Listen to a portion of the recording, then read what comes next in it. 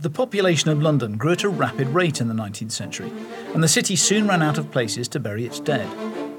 The answer was the creation of huge suburban cemeteries around the edge of the capital. Their grand monuments and more modest headstones connect us directly to the past, giving us compelling clues to fascinating lives. One local historian, Mike Guilfoyle, has made it his mission to uncover some of the extraordinary tales that lie behind the epitaphs at the Brockley and Ladywell Cemetery in southeast London. More than 150,000 people are thought to have been buried in this leafy, peaceful resting place. Some famous in their day, some infamous, many deserving recognition once again. These are the stories behind the London epitaphs.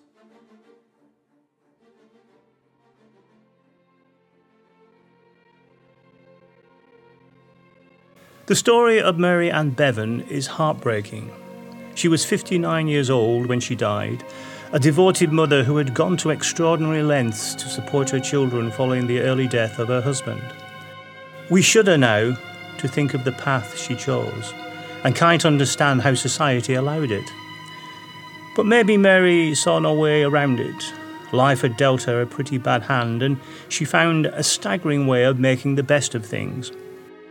Mary was born in 1874 in Plaistow, East London, one of 8 children. She is believed to have worked as a nurse before marrying Thomas Bevan, a market gardener in her late 20s.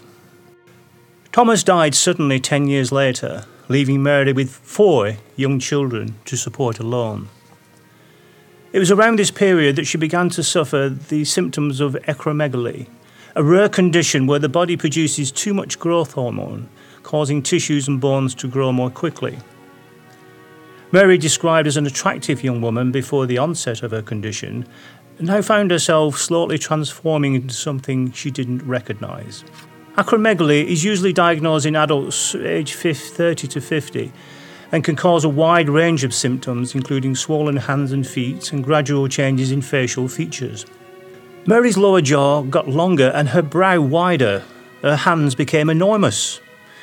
We can only speculate as to how she must have felt during this period alone and responsible for 4 young lives. In the 1920s, the condition could not be treated and Mary took a drastic step to cope with her mounting problems. She joined a freak show. Much later, a rather unsympathetic newspaper account of her life said that Mary had come across an advertisement seeking the ugliest woman.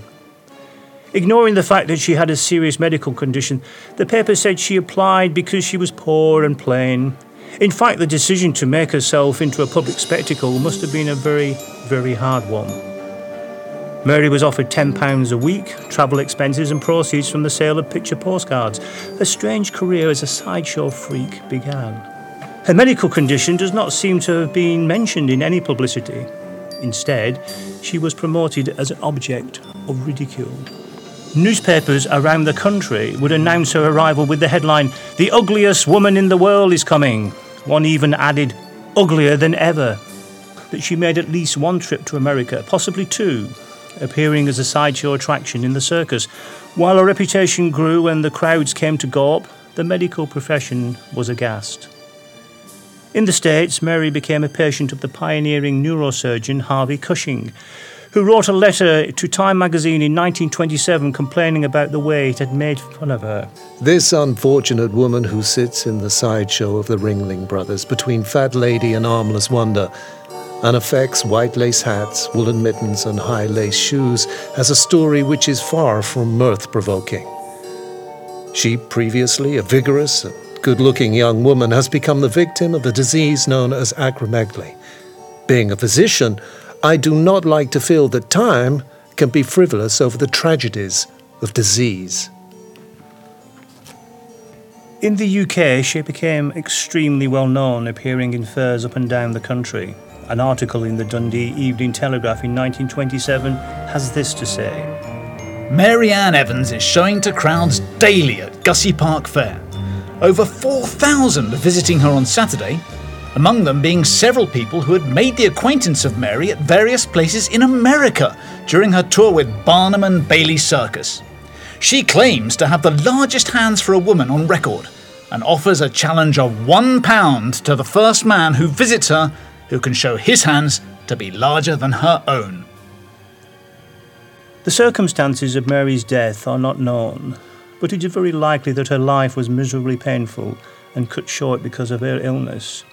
Sufferers live in constant agony and eventually struggle to walk or even use their hands. Their life expectancy is shorter than average because of the strains of continuing growth, and they are subject to heart and sleep problems. All we know is that Mary was laid to rest in Brockley Cemetery in the new year of 1934, and that her death was publicly announced on both sides of the Atlantic. A footnote to her moving story comes in the form of a Dutch doctor who came out in her defence many, many years later. Visiting England in 2006, he came across her image on a greetings card making fun of her appearance. He recognised at once that she was suffering from the debilitating symptoms of acromegaly and complained to the card's makers, Hallmark, who agreed to stop producing the design. The image used on that card must have come from the original postcards advertising her sideshow. It shows a woman with distorted features but with a blank, emotionless expression. It makes extremely uncomfortable viewing these days and begs many questions about the quality of life of a woman who saw no choice but to try and make a living out of her terrible suffering.